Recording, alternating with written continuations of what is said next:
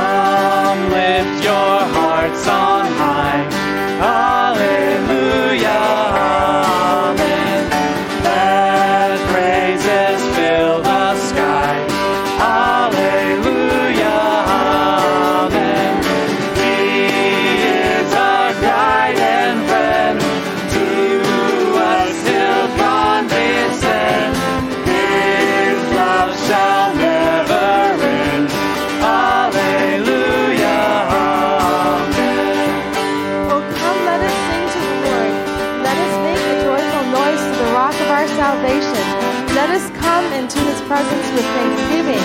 Let us make a joyful noise to him with songs of praise. For the Lord is a great God and a great King above all gods. Praise yet our Christ again. Alleluia, amen. Plague shall not end the strain.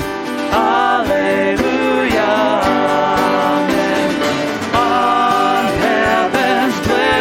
shore, His goodness will adore, singing forevermore. Alleluia, amen. On heaven's blissful shore, His goodness will adore, singing forevermore. Alleluia.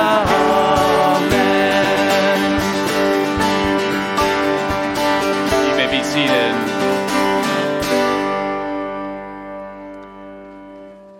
Well, good morning to each and every one of you.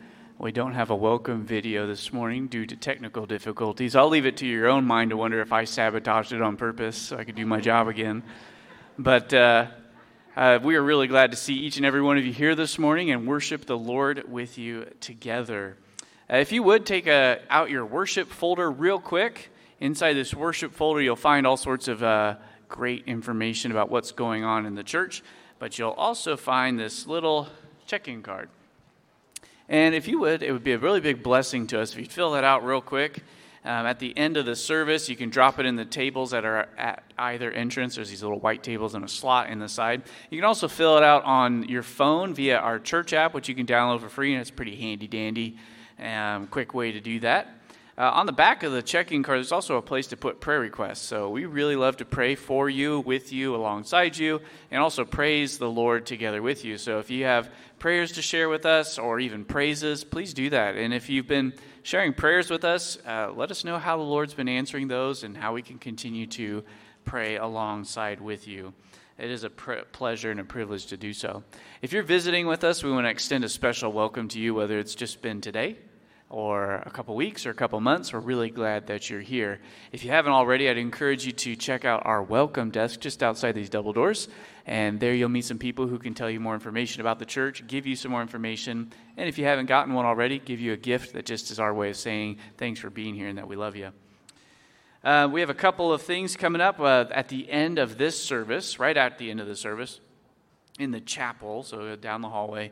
We will have a Q&A time with the elders. So if you were here for the congregational meeting earlier, or if you missed it, it'd be a good time for you to come and just hear from the elders and ask some questions about this ongoing situation with the Souter family, and just to be able to hear straight from the elders' mouths how we can help shepherd you through this process.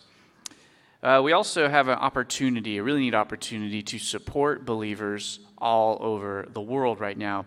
In 1 Corinthians chapter 16, Paul spoke to the Corinthian church through his letter about taking up an offering for the suffering saints in Jerusalem. And we know that Paul carried that offering back with him on his final missionary trip to Jerusalem. And so we have a similar opportunity to bless saints across the globe. You guys are familiar with Dustin and Becca King, who are our Sent Global Outreach partners. They serve in Loja, Ecuador, but also in the rural area of Suro. Now, there's a church there in Suro that recently experienced a landslide, and it did some damage to their facilities. And so we have an opportunity to take up an offering to help them repair that damage from that natural calamity. So there are these big boxes at either entrance on the tables where you can drop in an offering. You can also do it online over the church app if you'd like. And another opportunity to serve is for the folks, our fellow believers in Syria and Turkey. So many of you are well aware of the devastation that has occurred there through a series of earthquakes. I think the death toll is a little above 44,000 right now. So that's just a really tragic and awful thing that's gone on over there. Men, women, and children suffering. And what an opportunity we have to shine the light of the gospel in the midst of great darkness by sending some support over there. So highly encourage you to think about and consider giving. And again, there's boxes at the back, and you can do it online as well. So a tremendous opportunity. Before we continue on in singing, would you please bow your heads with me in a word of prayer?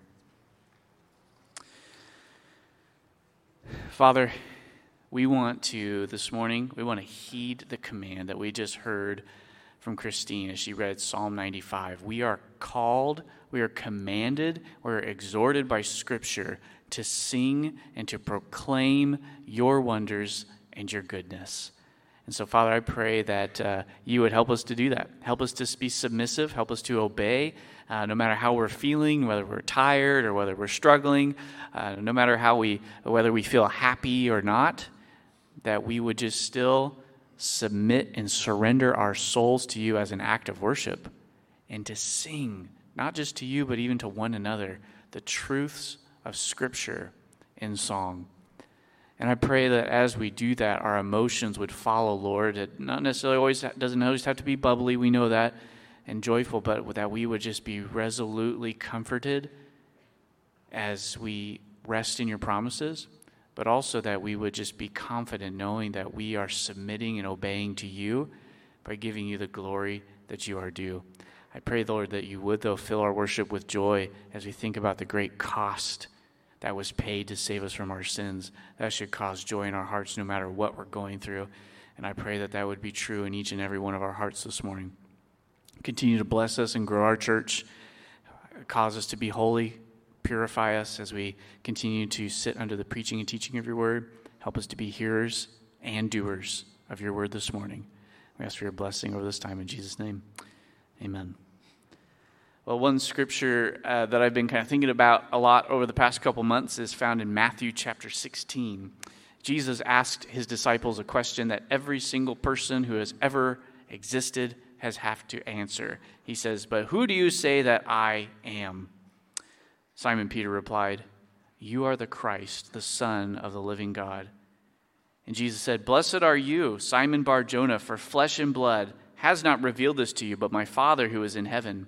And I tell you, you are Peter, and on this rock I will build my church, and the gates of hell shall not prevail against it." And what I find so neat about this passage, I could do a sermon on it, but I won't, but there's just so many really comforting truths in it.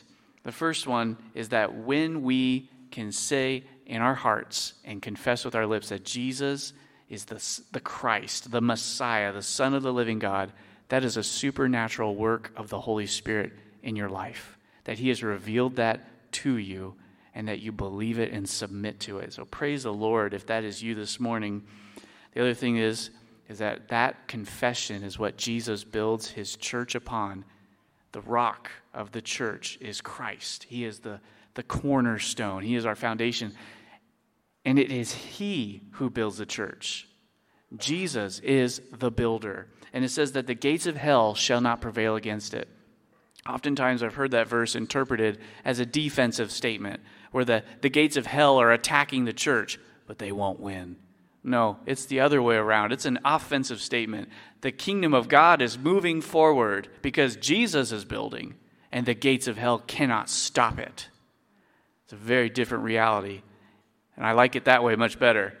So with that in mind, let us stand upon the bedrock of our salvation. Let us stand together and let us praise the Lord.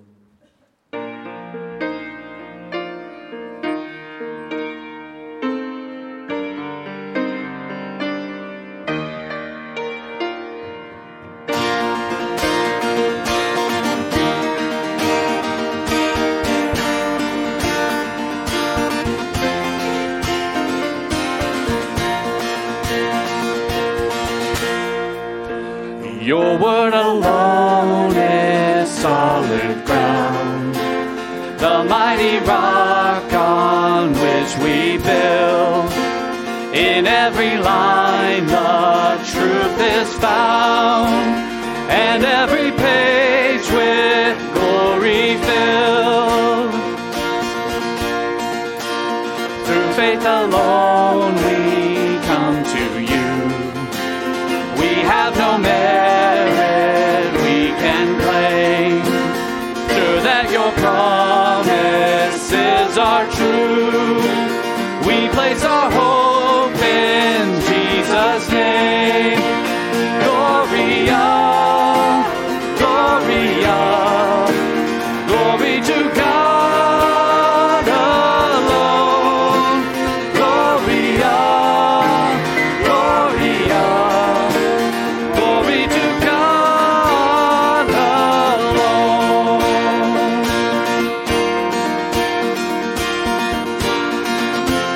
In Christ alone we're justified. His righteousness is all our plea.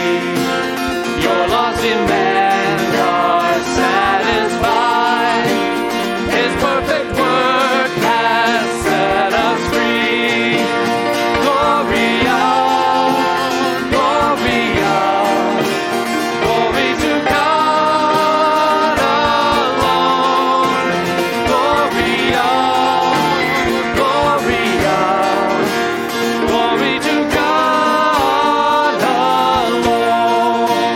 For by grace you have been saved through faith. And this is not your own doing, it is the gift of God, not a result of works, so that no one may boast. For we are his workmanship, created in Christ Jesus for good works, which God prepared beforehand that we should walk in them. By grace alone we have been saved. All that we are has come from you.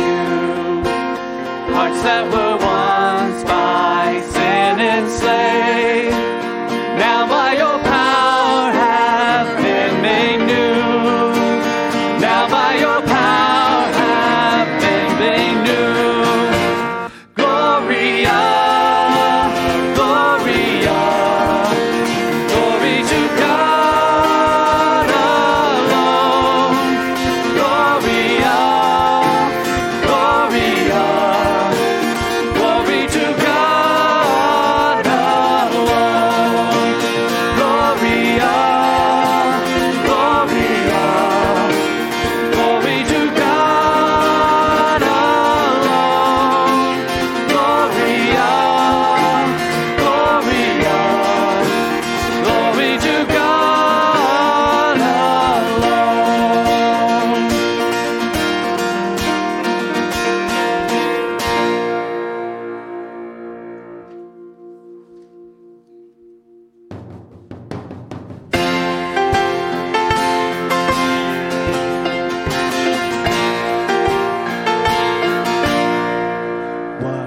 is our hope in life and death.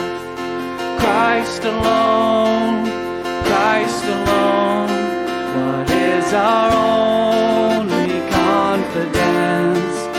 That our souls to Him belong, who holds our faith within His hand. What comes apart from His command, and what will keep us to the end? The love of Christ in which we stand. Oh, sing hallelujah,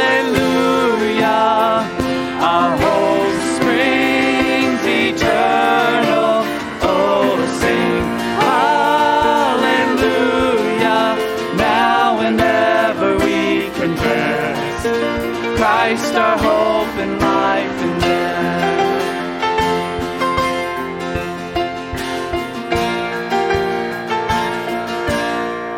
What truth can calm the troubled soul?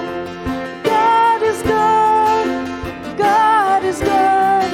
Where is His grace and goodness known? In our great Redeemer's blood, who holds our faith when fears arise, who stands above the stormy trials, who sends the waves to bring us nigh unto the shore, the rock of pride. Oh, sing hallelujah, our hope springs eternal. Oh, sing hallelujah, now and ever we confess, Christ our hope in life and death.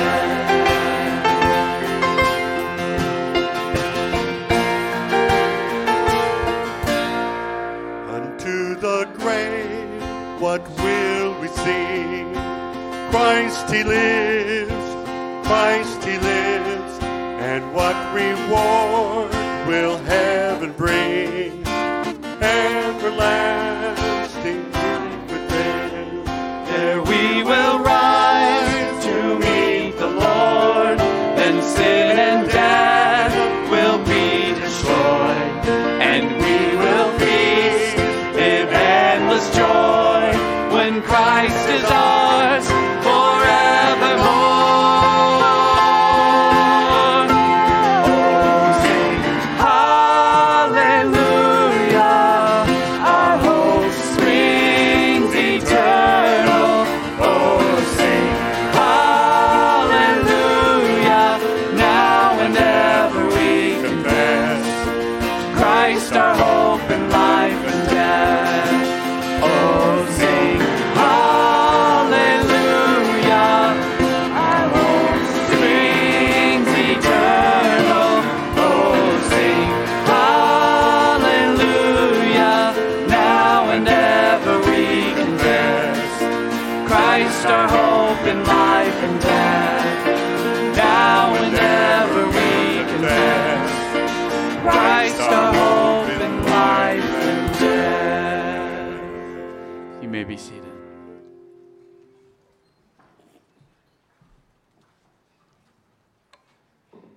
Newcastle, good to see you this morning. Grateful for a beautiful February morning. A lot of Februaries, we don't get to see a lot of sun. And so I was grateful this morning. God woke us up with the sun.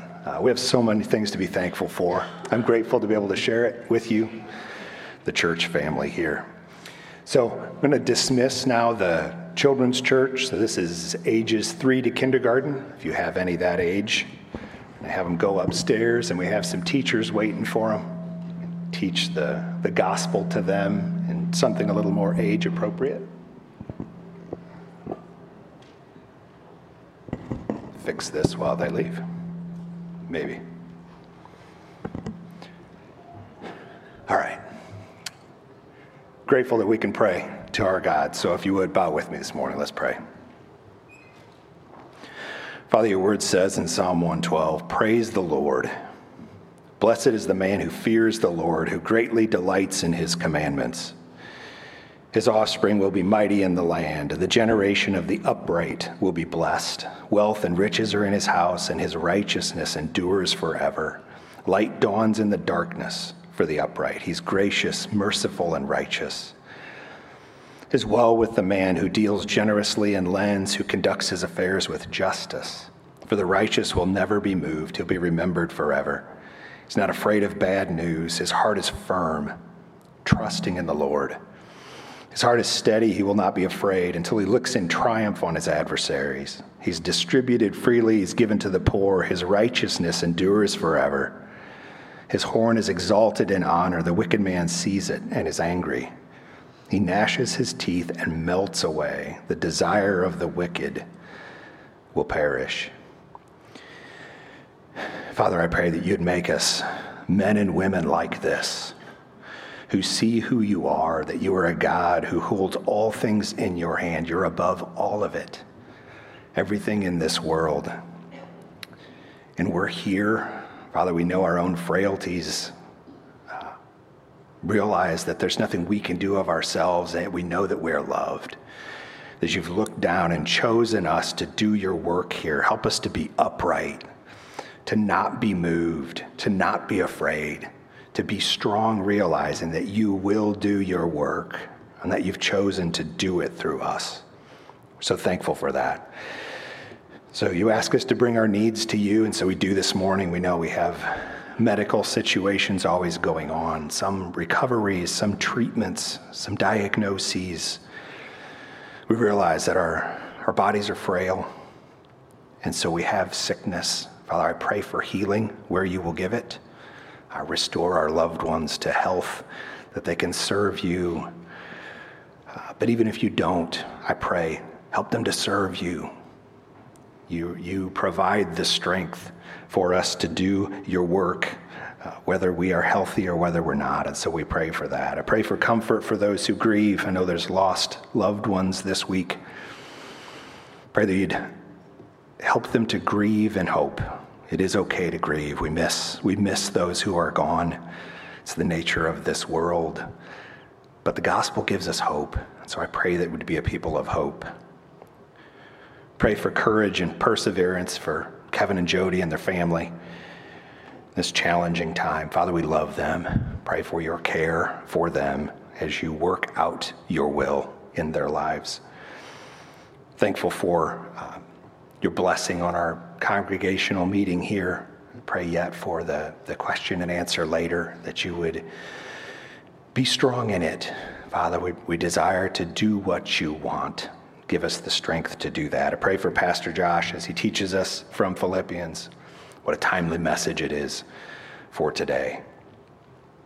Pray for our partner churches, Bethany Baptist. Father, we're so grateful for them. Pastor Rich has made such an impact on many of us here, even personally.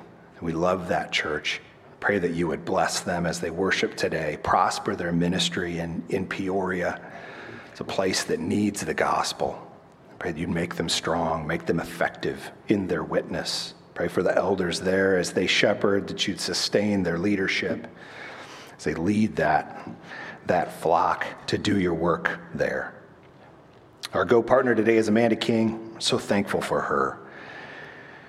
She's a great witness to all of us of perseverance and doing your work in a hard place. She enjoyed a week of rest here recently. Father, we're so grateful for rest. You have chosen to provide it, even we're here on a Sunday, that you've set aside for rest. And so I'm thankful for Amanda, that you're able to sustain her and build her up with that. Some prayer requests. Pray for their women's Bible study, for ladies to make decisions to follow Jesus. I pray that you would give Amanda courage to see the places where to press in and to ask questions and to encourage. But we know that you're the one who changes hearts. So I do pray that you would change hearts in those women. A prayer for a church that started its first outreach to kids. We're so grateful for the children here. I'm sure that they are there also. What a mission field that is. We know that our kids are sinners like we are, and they need the gospel. And so I pray for the success of that even in these young people, that you can turn their hearts to see their need for the gospel. And so we pray for Amanda that she will steward her call there in Ecuador. There are many, many things to do, always more work than can be done. And so help her to be wise, give her strength, give her perseverance to see the places to get involved and the places where she has to pass. We know you're working there and pray that you'd continue to do your work. So we thank you, Father. We are, even as we list these needs, we're a needy people. We can't do any of this without you. And so we lay our lives, we lay our services today, even this church, before you. We ask for you to bless it, realizing we can't do anything without your care of it. So we look forward to our service now this afternoon. Ask this prayer in Jesus' name. Amen. Well, as many of you probably know, when you share your testimony about salvation, it shouldn't be about you, but about Christ. And I've had the privilege of getting to help a lot of people think through sharing their testimony and thinking about how to biblically describe that. And there's a couple passages I like to go to, Ephesians 2 and Titus 3, because they have biblical language that describes conversion. And it always breaks down into three nice chunks: who I was before Christ, what did Christ do, and who am I after Christ? So those three things those are the three elements that always be in a gospel presentation or a testimony. And if you if you like singing more than talking, then this song we're about to sing is a sung testimony. And it should be true of every single believer. It's the common denominator we all have, that we were all once dead in our sins, but Christ made us alive together to do good works for his glory. So would you please stand and let us sing this together?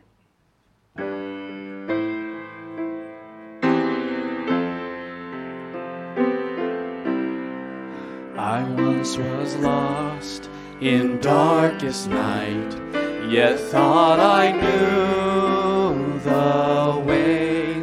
The sin that promised joy and life had led me to the grave. I had no hope that you would own a rebel to your will. And if you had not loved me first, I would refuse you still.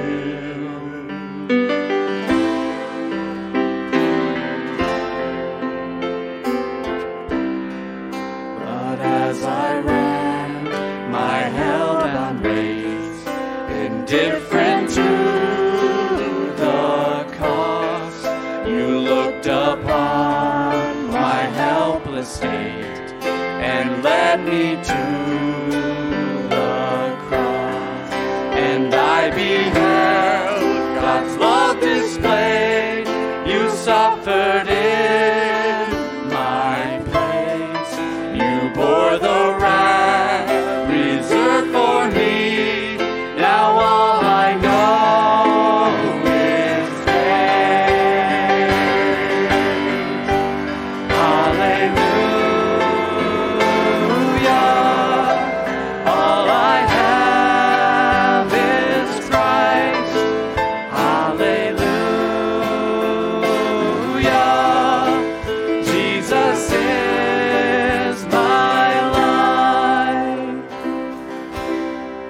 Now, Lord, I would be yours alone and live so all might see the strength to follow your commands could never come from me.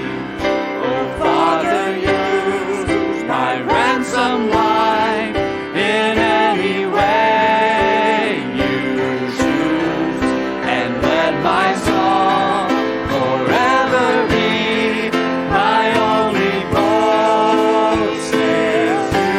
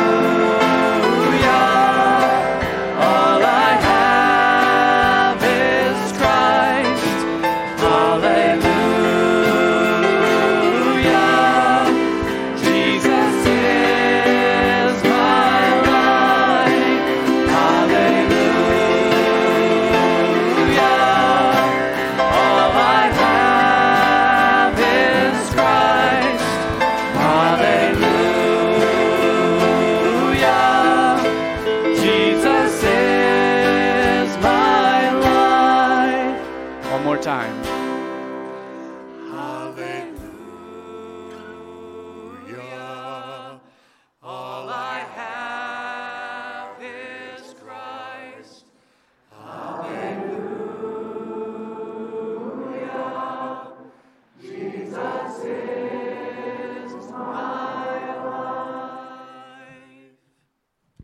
may be seated. Good morning, church. It's good to be here today. If you're wondering about the sports coat, they'd always give me a hard time in Tennessee about not ironing my shirts. So I got a sports coat. So you can feel free to follow me for other time-saving tips. How many of you are here today for good news? Anybody here? Good, me too. Today I want to proclaim to you the glorious news of the gospel of Jesus Christ. So I'm glad you're here today. Our text this morning is going to be in Philippians, of course. Philippians 1. We're going to be looking at verses 12 to 18. So if you need a Bible, just feel free to raise your hand and one of our helpful ushers will be glad to give you one. So while you're turning there to Philippians 1, 12 to 18, just take a minute to think back on some things. So thankful for Pastor Phil's message last Sunday about that love that God has for us and Paul's prayer for the Philippians there.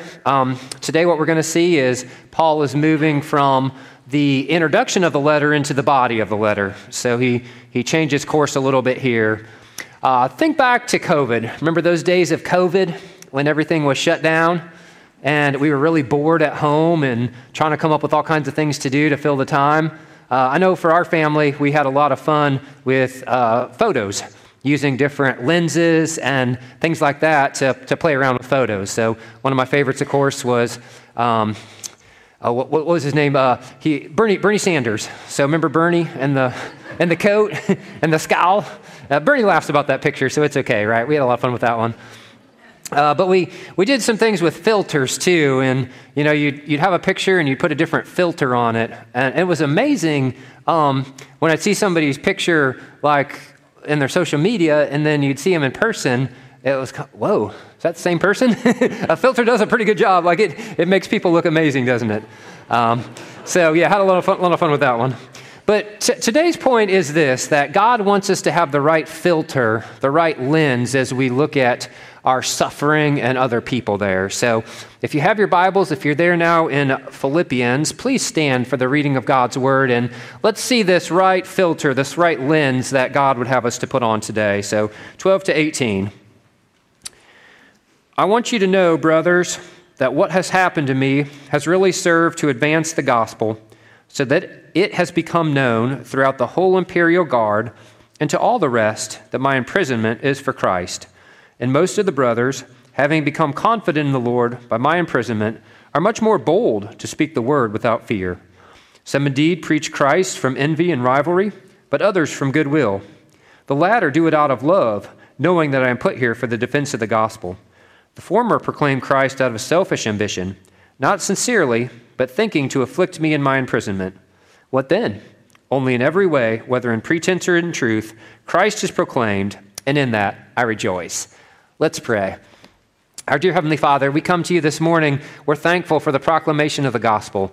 And so today, Father, I pray that the gospel can advance through the lives of each and every person in this room, in the midst of their suffering, in the midst of hard people in their lives, Lord, that you will display your power to advance the gospel. Please give us the right set of lenses through which to view our circumstances and others. It's in your name we pray. Amen. Thank you. You may be seated. So in many ways, Ian and Larissa seem like the perfect couple.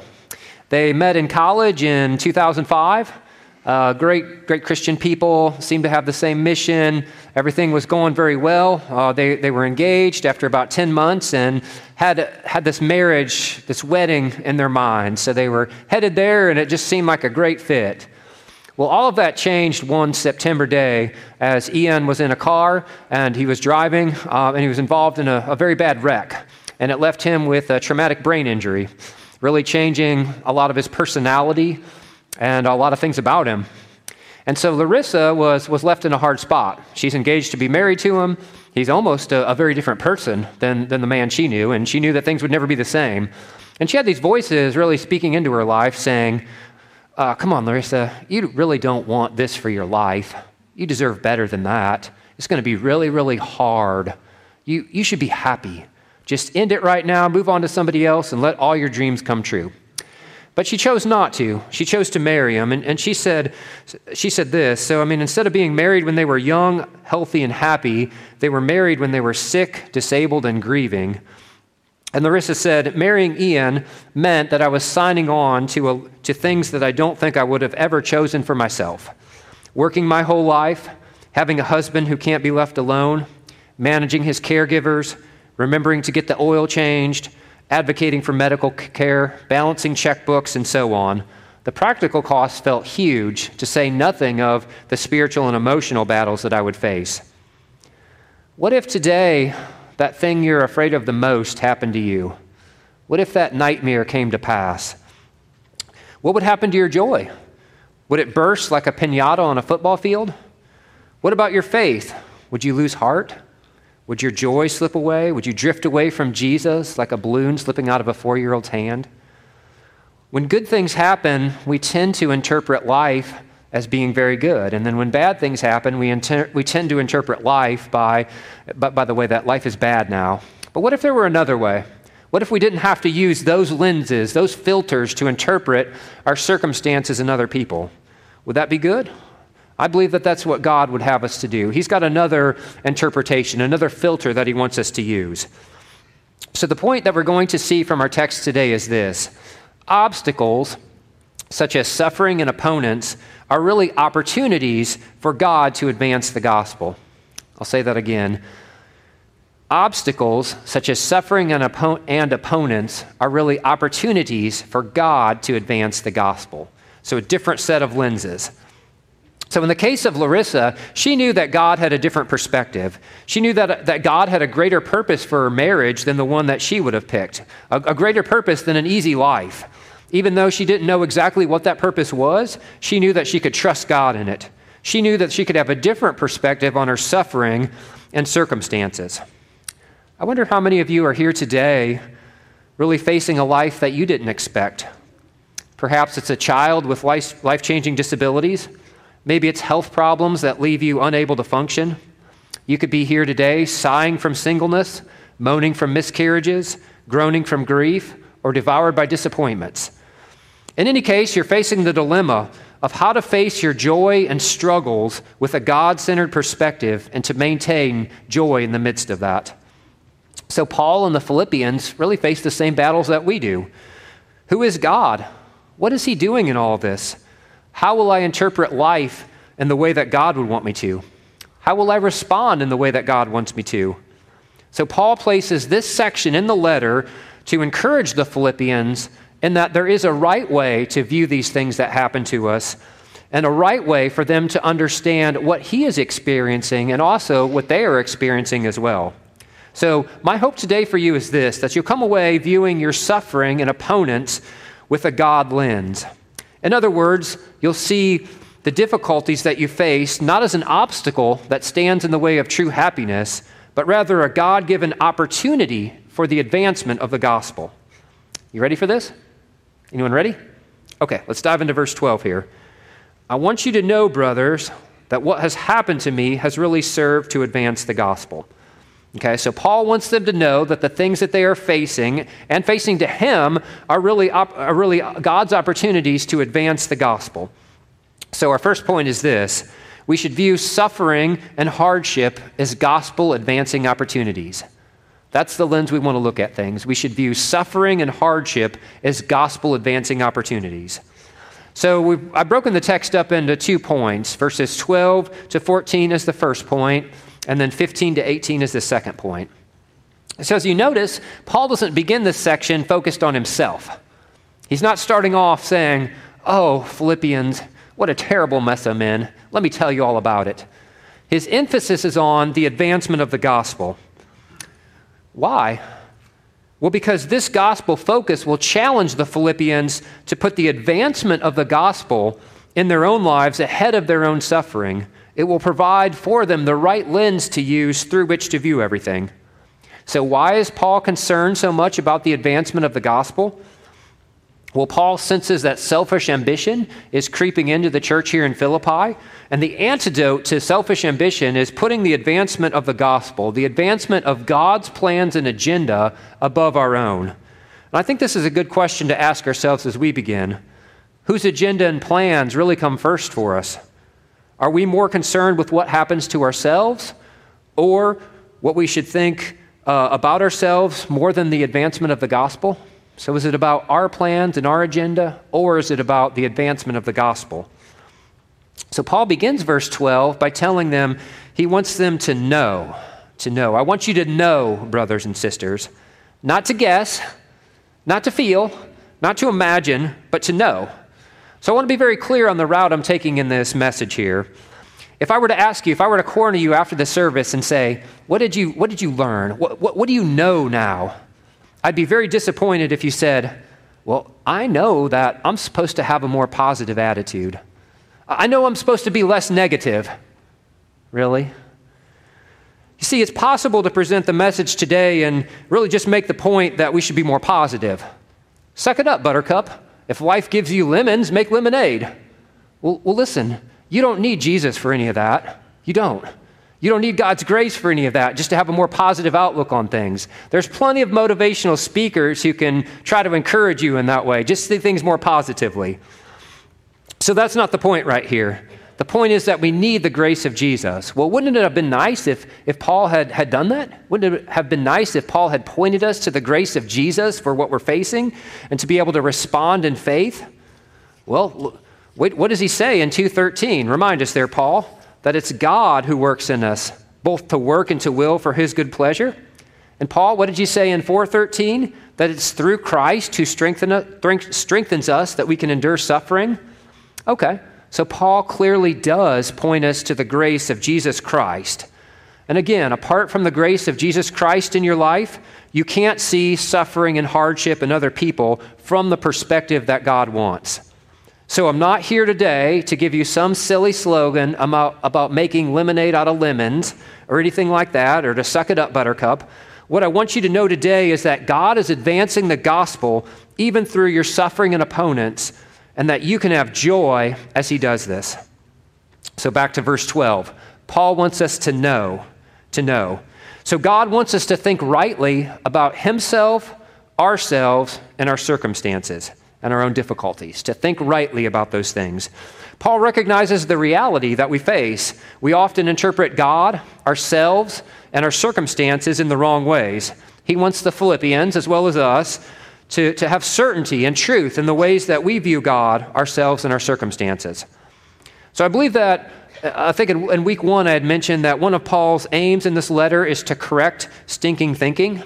The Philippians had the wrong mindset in many cases, one that was set on the flesh instead of on Christ, one set on earthly things instead of heavenly things. And so Paul wants to correct this. As the Philippians are looking at Paul, they're trying to make sense out of the place that he is in. He is in prison for the sake of the gospel, and they're trying to understand that, and they're trying to understand their own circumstances. They're facing a lot of pressure. How do we make sense with that? How do we come away with the right conclusions? That's what Paul is addressing. And it's the goodness, the wisdom, and the power of God that are some of the first things we tend to doubt when trouble hits. Many people believe that a good God would do anything he could to protect his children from any kind of harm. What kind of parent, they say, would allow difficulties and hard things to come into the lives of their children? And it'd be very easy for us to interpret the things that happen to us in life, like the things that Paul experienced, as coming from a God who really isn't that good, who really isn't that loving, and who really isn't that powerful. It would be easy to conclude that a good God would never bring such things into the lives of his children. But that's not what we see in the life of Paul. In fact, he mentions that his life of serving a good God has brought many things like this. He says that in 2 Corinthians 11. He says, 5 times, mind you, I received at the hands of the Jews the 40 lashes less 1, 39. 3 times I was beaten with rods. Once I was stoned, and if that wasn't enough, 3 times I was shipwrecked.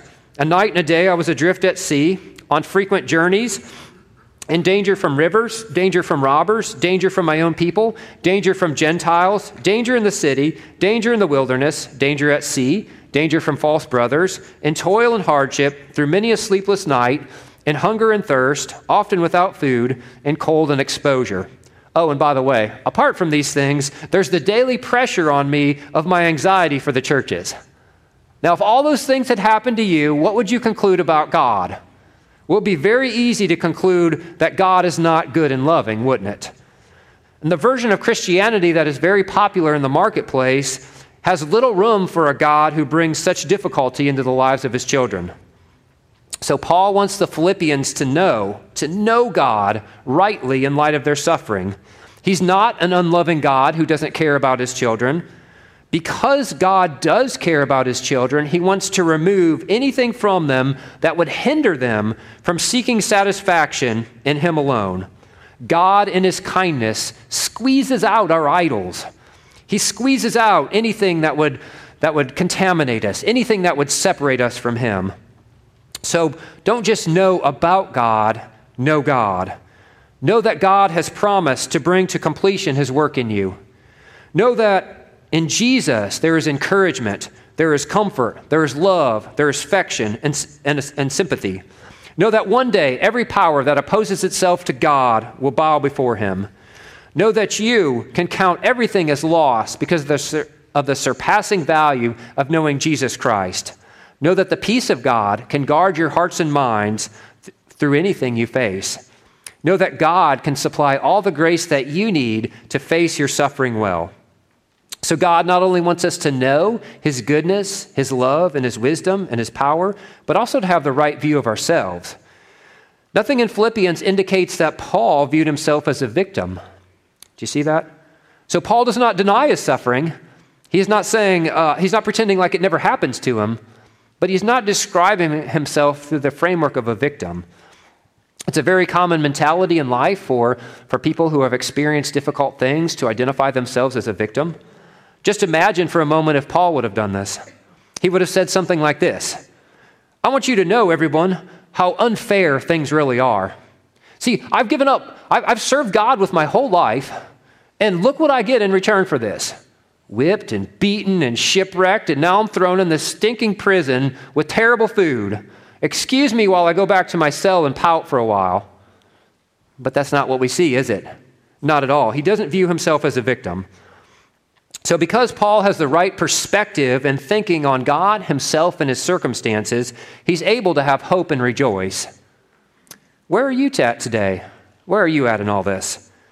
I wonder if some of you are here knowing that God is good, powerful, and wise, but really fighting that feeling, that interpretation of those things that are happening to you, struggling to have the right perspective on that, being led by your feelings, maybe feeling as if God were not good, wise, and powerful. Knowing intellectually, but not practically living out the reality that God is using your troubles in your life as an opportunity to advance the gospel. Well, the truth is, God is able to advance the gospel even through your most difficult circumstances. That's right. God is able to advance the gospel even through your most difficult circumstances. Notice what Paul says. He says here, so that it has become known throughout the whole imperial guard and to all the rest that my imprisonment is for Christ. And most of the brothers, having become more confident in the Lord by my imprisonment, are much more bold to speak the word without fear. So Paul says that what has happened to him has really served to advance the gospel. This term for advancing the gospel is a military term. It's the imagery of an unstoppable military advance. The irony can't be missed. So the Romans, the conquerors, the ones who have conquered everybody, believe that they have now succeeded. They believe that they've stopped the gospel. We've got Paul, the one who was preaching about this Jew that we killed, by the way. We've shut him up and put him in prison. How do you like that, Paul? And the message is this: you haven't stopped the gospel. The gospel is advancing no matter what you're doing here. That is the power of God's work. So the Philippians were definitely not expecting this kind of attitude of Paul. They're very worried about him in prison. Is he going to be okay? Is he going to make it? Will he lose heart? What's going to happen right here? But suffering, as you know, really has a way of making us look inward to ourselves. The focus tends to be on us, but that is not the way Paul was approaching it. Paul is looking up to God and out as he sees the way that God is using his suffering and circumstances, even in the lives of other people. The gospel is advancing. Now, I'm sure the Philippians were very puzzled when they heard that. What do you mean, Paul? The gospel is advancing? Like how could that happen? What's that even look like here? How can obstacles such as suffering be opportunities for the gospel to advance? So Paul then provides more explanation what he means by that. His suffering, his chains have led to the whole imperial guard hearing about Paul's situation. They have heard that Paul is no ordinary prisoner. Now, what I don't mean is that Paul is some kind of Arnold Schwarzenegger. He's planning this massive jailbreak. That's not what I mean by he's no ordinary prisoner. No, he's a very ordinary person, but his situation is not very ordinary. He's not in jail. He's not in chains because of some crime such as murder or whatever the case like that, some very severe crime like that. He's in chains because of the crime of proclaiming Jesus Christ, the crime of proclaiming the good news that God reconciles sinners through the Messiah, Jesus Christ. So Paul's suffering is a megaphone to the watching world of the good news of God. Good news that God has brought salvation through a crucified servant Messiah and is advancing this good news even though political and spiritual opponents stand against it. I wonder if any of you need this reminder today, that you're suffering and that what is happening to you is a demonstration to the watching world of God's power to advance the gospel. Nothing, including your suffering and other people, can stop God's gospel. Now, this statement at the end of verse 13, where Paul says, "My imprisonment is for Christ," can also be translated "in Christ." So just as Jesus suffered to advance God's redemptive plan, just as Jesus' suffering was necessary for God's redemptive plan to advance, so Paul's suffering is necessary. You see, in prison, Paul has the opportunity to explain to many people around him, including the whole imperial guard, the reasons for his imprisonment. And in explaining, to show them how God was in the world, how God was reconciling the world to himself in Christ, not counting men's sins against them. 2 Corinthians 5:19. In other words, Paul is in prison because of his ministry of reconciliation. But that's not the only reason why Paul was in jail, because of his gospel proclamation. Paul's imprisonment is necessary for him to fulfill his purpose, for him to fulfill God's purpose of advancing the gospel. Have you ever thought about your own suffering in that way?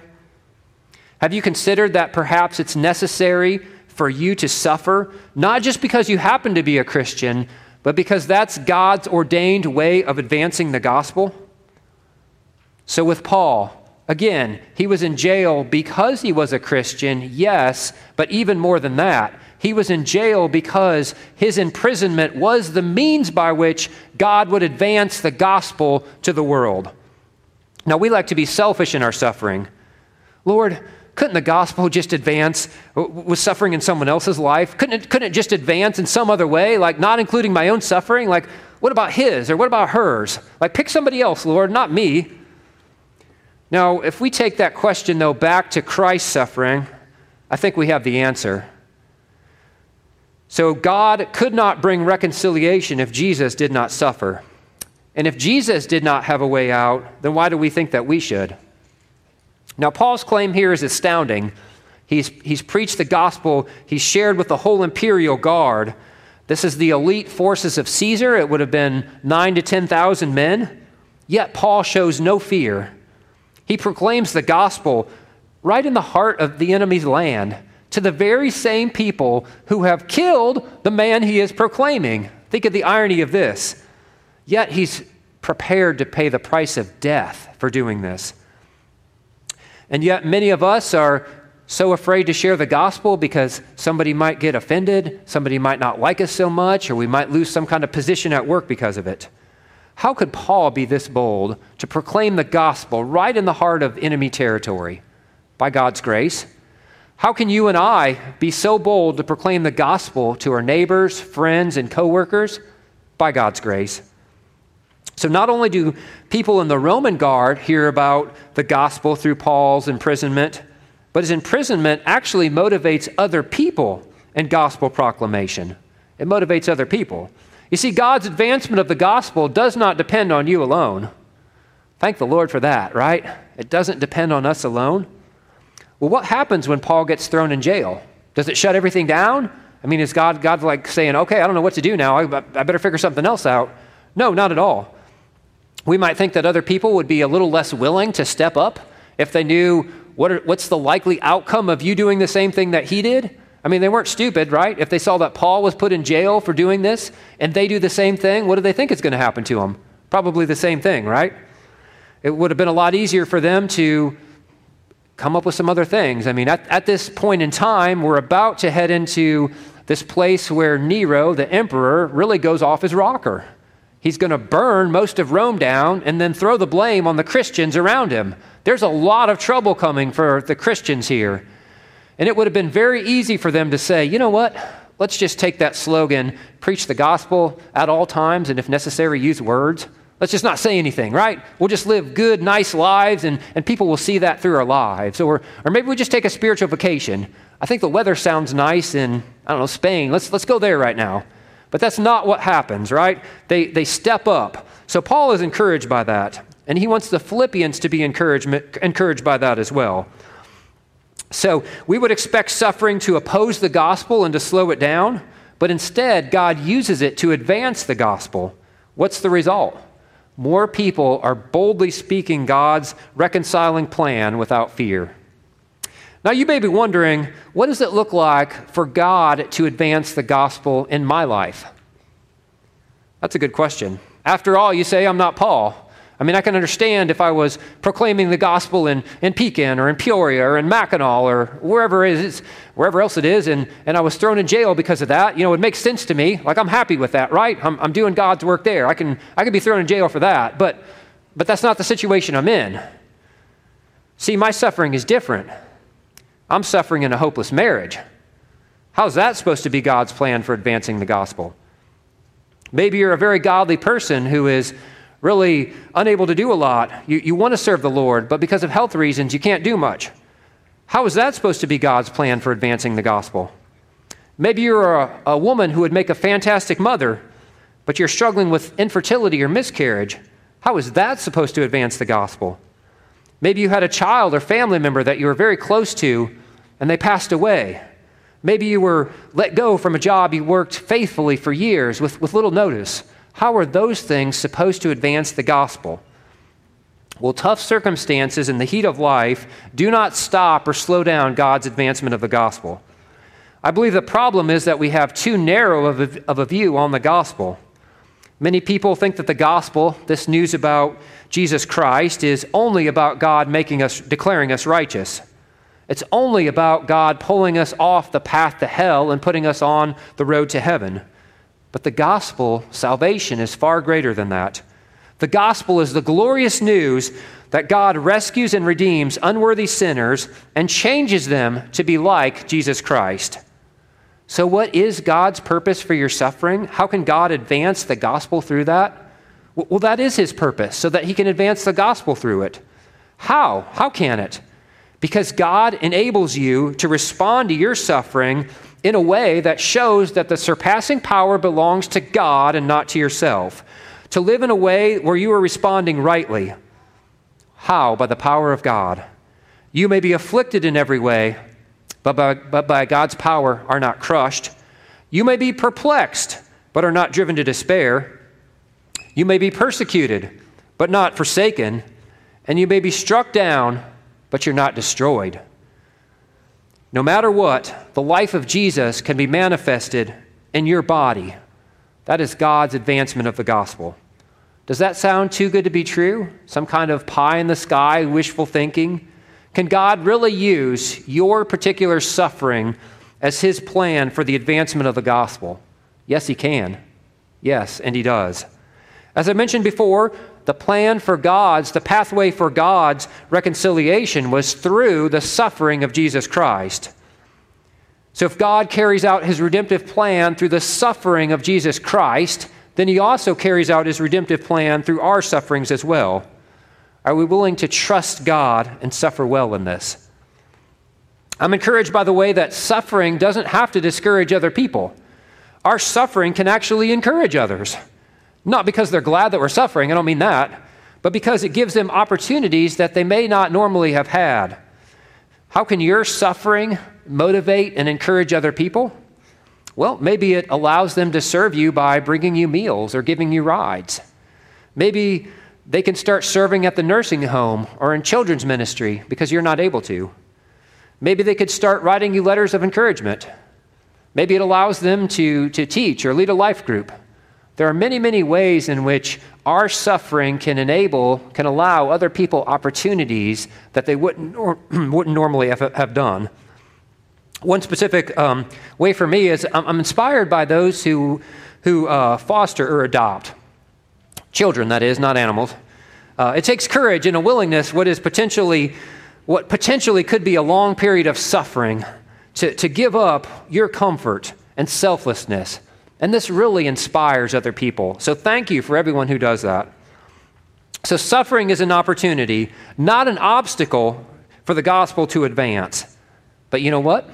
So are other people. Other people do that too. And that's our second point. We should view difficult people as gospel advancing opportunities. We should view difficult people as gospel advancing opportunities. Now, you are probably tracking with me on the first point. Yes, Josh, I can understand, I can believe that God uses suffering and hard things as opportunities to advance the gospel. But come on here, give me a break. God using difficult people to do that? I don't think so. Well, let's look at verses 15 to 18. So there, Paul divides these people into two groups. He mentions, so one group, they preach Christ from envy and rivalry, and they do it to afflict Paul in his imprisonment. That's one group. The other group does it from goodwill. They preach Christ from goodwill, and they do it out of love. So we have these two groups right here. So Paul, even though he has these two groups, one of which is opposed to him, one of which actually cares about him and wants to support him, the amazing result that we see in verse 18 is this: only that in every way, whether in pretense or in truth, Christ is proclaimed, and that I rejoice. So Paul is able to rejoice in this because Christ is proclaimed. Well, what do we mean by all this? So that statement there, let's summarize for a second what's happening in this section, and then we'll move on to the details of it. So first, Paul is talking about their motives here.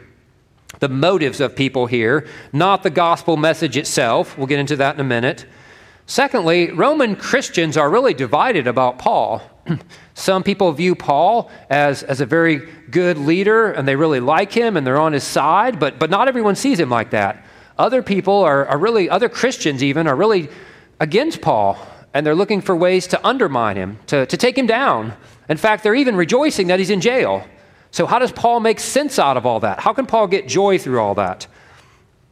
Well, it's because of the advancement of the gospel. These difficult people do not stop the advancement of the gospel. And it doesn't even stop Paul's joy. How? Well, notice first off that God can use even wrong motives to advance the gospel. That's right. God can use even wrong motives to advance the gospel. Does it surprise you that not everyone who preaches the gospel has the right motives or does it for the right reasons? I know you're smart enough to know that. Like, you get that. The guy on TV asking for money so he can buy his jet plane. You realize, not everybody's doing this for the right reasons. Now, you would expect in the workplace that many people do have wrong motives to get what they want. They want to climb the ladders of success, and they're willing to step over people and, take all kinds of means to be able to do that. But what about in the church? Do people in the church even do ministry for the wrong motives? Well, the answer is yes. I remember in one church that I was in, a man came and talked to me, and he said, I want to be a deacon. It's my life's ambition to be a deacon in the church. Why? My daddy was a deacon and my grandpa was a deacon, so I want to be a deacon. Right motives? No. He just wanted to do it for position and power. Now, it's easy to jump on people or to tear into people when we recognize that they have wrong motives. It would have been very easy for Paul to do the same thing right here. He could have just made a train wreck out of them, right? Really torn them apart, but he doesn't. His focus is on the gospel. Even to be fair, our motives can be off at times. I believe it's a good question to ask ourselves right now. What are our motives? What are your motives? What are my motives in regards to things happening in our church right now? Are we motivated by a sense of justice? Do we want a leader to pay for something they've done against us or someone else? Are we motivated by comfort? Do we want things to happen or not happen simply because it's more comfortable for us? Are we motivated by position or reputation? Is there a ministry or an area that you want more say in so that you can look better? Are you motivated by the need to be right? Is it more important for you to be right than it is to love and serve someone else? I don't doubt that all of us can go off track when it comes to our motives. But even when people are, Paul didn't seek to destroy them. He didn't retaliate back. No, he saw God using them to advance the gospel. But we need to explain the difference between wrong motives and a wrong gospel. So let me explain that, and then I'll give you an example. This group of people that Paul is talking about here is preaching the right gospel. These are Christians, but they have the wrong motives, but they're proclaiming the right gospel. Paul is not going soft on the gospel in his old age. He's not backpedaling. He's not saying, okay, everybody, you know all this theology stuff, just throw that out the window. Let's just all love Jesus. That is not what he is doing here. Paul is not saying that God doesn't care about our motives. Like it's not important why we're doing something. That it doesn't matter if we have the wrong motives, just as long as we do the right things. That's not what he's saying. He's saying that even when our motives are wrong, but the gospel is still right, God can use that to magnify Christ. So in other places, Paul really goes after people who are proclaiming the wrong gospel, even if they have the right motive. So remember Galatians 1, verses 7 to 9? Paul says this. He's referring to this group in Galatia who is preaching the wrong gospel. He says, "But if we or an angel from heaven should preach a gospel other than the one we have preached to you, let them be under God's curse." So to those who would preach the wrong gospel, Paul says, let them be under God's curse. That's pretty strong language, right? So Paul is not going soft on the gospel. Now, many of you may have had the experience of this knock on your door. And so you go to the door and you look out and you open it and there's two young men in black suits standing there and they want to share with you this very warm and encouraging message of what God has done in their life, of what they believe and how you can be a part of that. And they endure thousands, probably, of doors slamming in their faces and phones hung up on them. Most of us would be put to shame. We have one door slam on our face. We read like one email that's kind of hard and we're like, oh, let me cry a little bit. And these people are putting up with hundreds or thousands of that. And I don't doubt that they're very, very sincere in what they're trying to do and what they believe. I don't doubt the sincerity of that. But you know what? They have the wrong gospel. That's not what Paul is talking about here. He's talking about wrong motives. So Paul rejoices at the preaching of Christ even when there are wrong motives. How can he do this? Well, part of the answer is because God's agenda is the advancement of the gospel, not the advancement of ourselves. So God is concerned with advancing the gospel, not advancing ourselves. So again, Paul is not focused on his own situation. He's not upset because other people are attacking him and tearing him down. He's actually rejoicing. How? Well, the more we focus on ourselves, the more difficult it becomes when other people say critical things about us. The harder it is to respond like that. The more focused we are on ourselves, the more difficult it is when our own agendas and priorities are not advanced. Now, as much good as Paul has done, as much good and things he has done to serve the Lord, as strong as his faith is, God is not making much of Paul in this situation. No. God is making much of God. Suffering is hard, in my own life especially, because Josh wants to make more of Josh. And when God does not make more of Josh, well, Josh's flesh does not like that. And I would suspect you would say the same thing. So friends, God's agenda, his primary agenda, is not that you would be advanced and promoted to greatness in life. God is perfectly fine with keeping you a nobody. God's agenda is making much of himself. And that makes sense, and it's right. Why? Because God is worthy. I wonder if how many of you are here today struggling with this. You're wanting to advance your own agendas and priorities and plans more than the Lord's. I wonder how many of you here struggle with criticism from others because you want your name proclaimed more than the name of Jesus. Oh, I know it's very, very easy to sit right here and say, oh, absolutely, absolutely. Let's proclaim the Lord's name. It's all about God's agenda. It's all about his plans. I totally get that, right? But just wait till we walk out of these doors. That's when the test comes. We will find ourselves saying things like this. Oh, Lord, why do you give me such a child like this? So stubborn and opposed to me. He opposes me at every turn. Can't you see my life would be so much easier, Lord, if you would just give me a child that would get on board with what I want? Oh, Lord, why did you give me such a stubborn spouse? Don't you see that I could be so much more effective with one who would help me? Why can't she or he get on board with me? Oh, Lord, why are all these hard people in my church? Why do they always have to insist on their own ways? Wouldn't things be so much better off if they would just agree with what I want? Well, friends, God isn't afraid to tell you no. He's not afraid to deny you the most precious and valuable things. Advancing the gospel of our glorious God is infinitely more valuable than advancing our own names and our own dreams. And I wonder how many of you in this room are stuck. You're stuck because God is not advancing you. In fact, it may seem like he's even demoting you.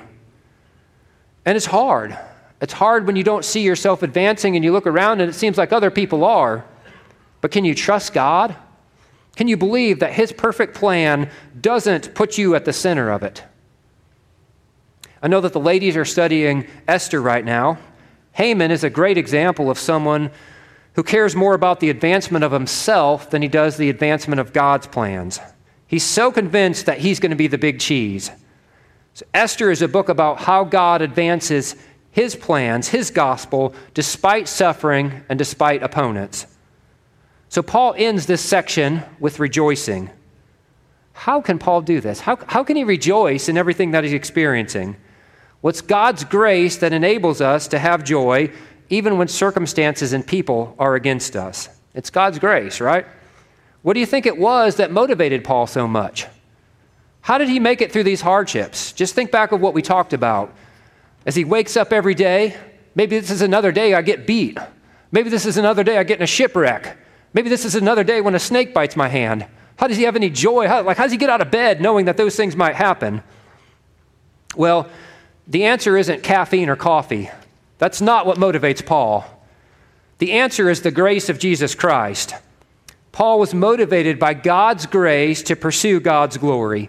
And he could have great joy even in times of intense difficulty because the gospel was being advanced.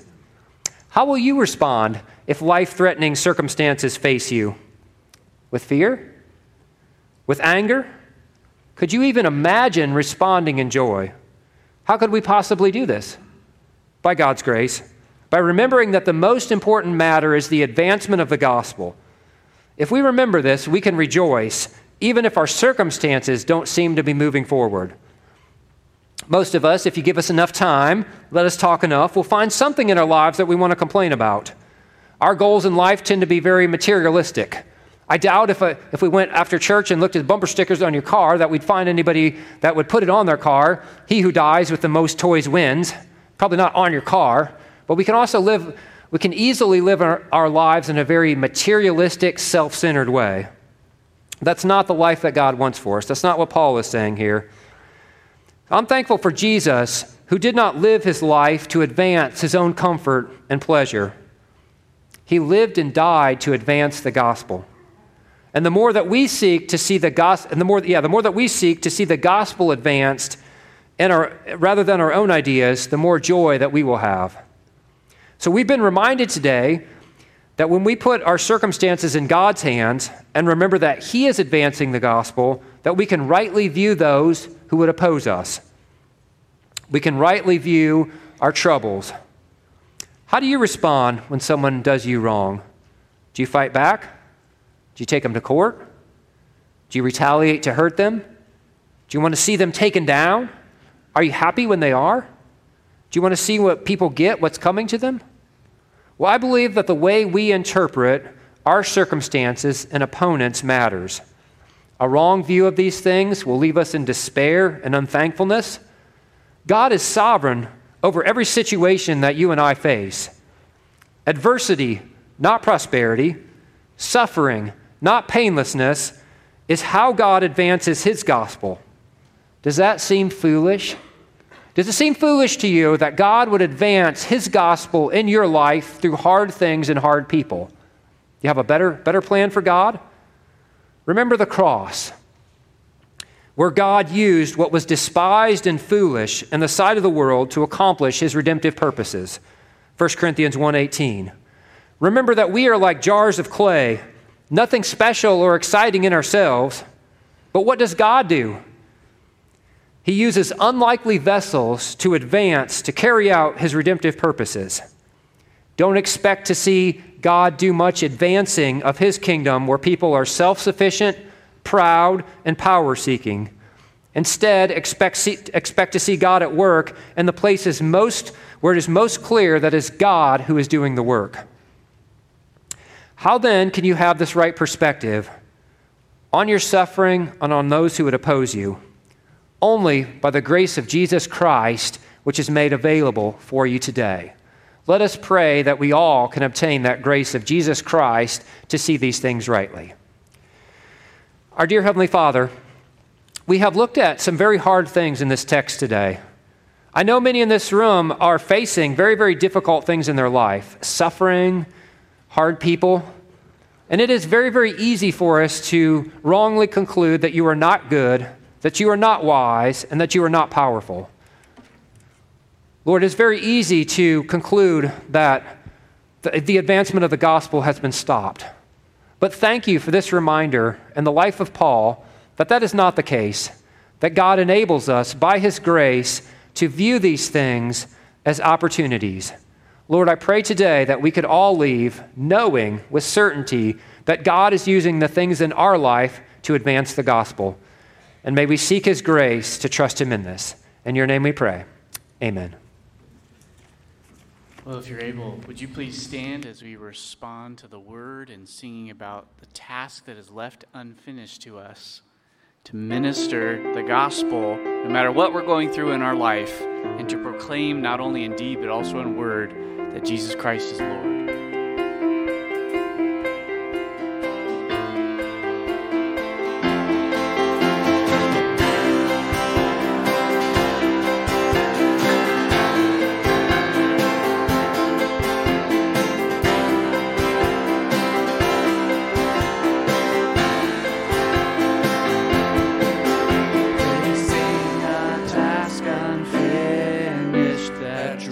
Us to our needs, a need that undiminished rebukes our slothful needs. We who rejoice to know thee, renew before thy throne the solemn pledge we owe thee to go and make thee.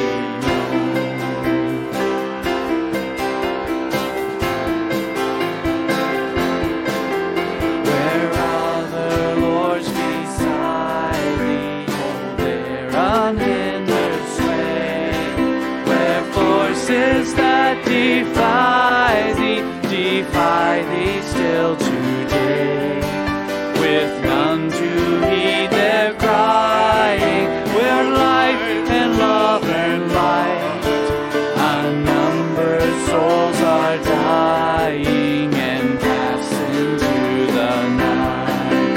We go to all the world with kingdom hope unfurled.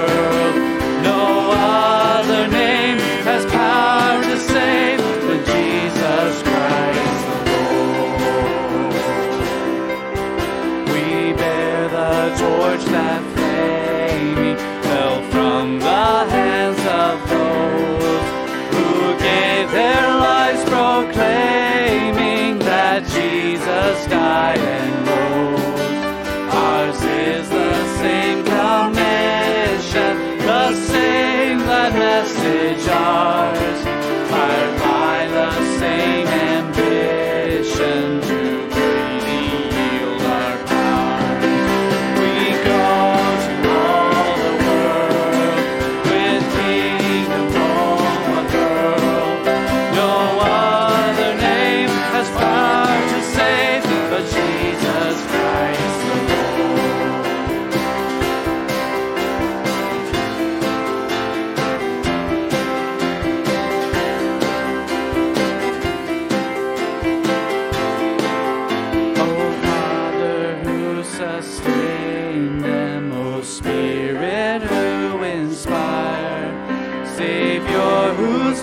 constrain them to toil with zeal untired. From cowardice defend us, from lethargy away.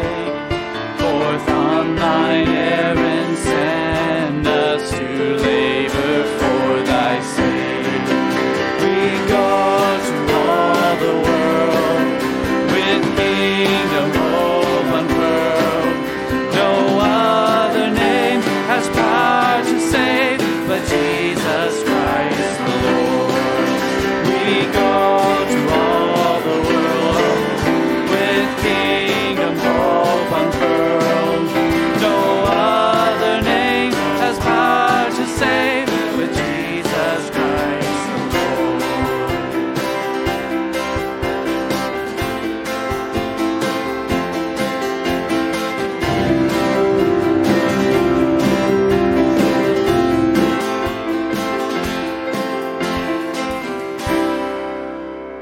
Let's end with our benediction from chapter 1, verses 9 to 11. Please say that with me.